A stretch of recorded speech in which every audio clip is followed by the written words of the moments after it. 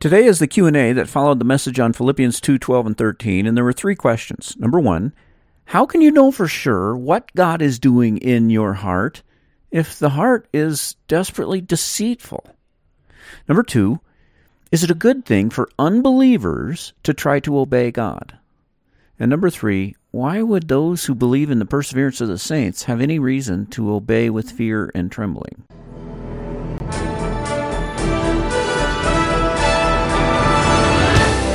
Welcome to the Food for Your Soul podcast, where we apply the Word of God to the hearts of men and women to stoke the fires of your delight in Christ.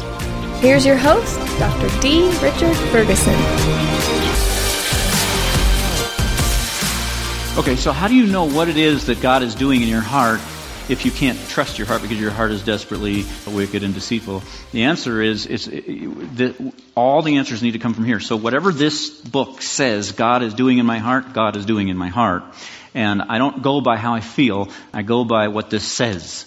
And so it tells me, it gives me instruction about how to cooperate with what God is doing.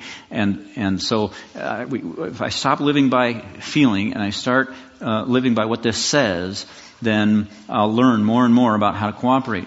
And like I said in the prayer, it's a complex thing. That's why we don't have just one sermon and then you're done. You come here every single week, and I keep studying, I keep learning, and then I keep preaching, and we just, until we're dead, we're just still learning more about what does the Bible say about what God is doing and how to cooperate with that. So I'm not trying to make this simplistic.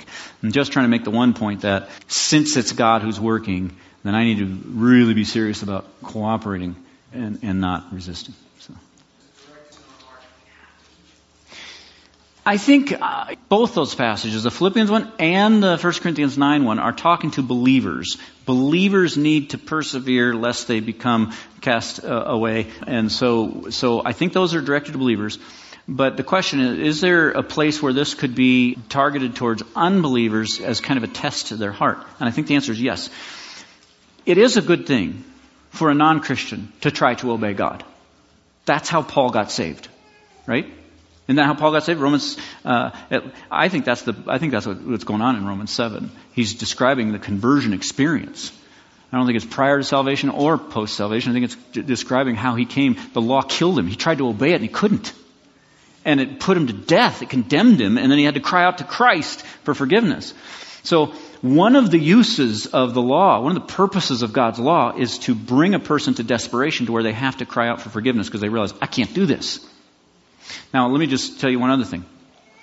The quietists, this is one of the biggest things you'll hear from a guy like Tullian Tchividjian, who, I'm not trying to slam him. I think he's a brother in Christ and all that. I just think this one particular teaching is dangerous. But what he'll say all the time is, the only purpose of the law is to show you that you can't do it. So you read the Sermon on the Mount, and the only thing you shouldn't read it and try to obey it. You should just be condemned by it and realize you have to rely on Christ. That's one of the purposes of the law.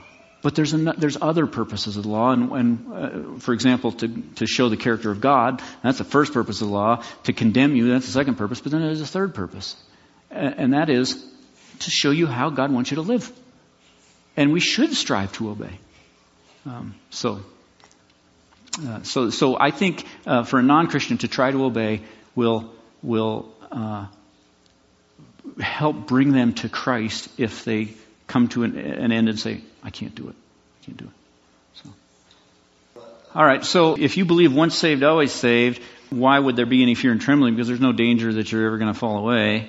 People who believe in the perseverance of the saints would say there's lots of reasons why you should take seriously your obedience. It's not just a matter of going to heaven or hell. There's other consequences to disobedience that you should tremble over.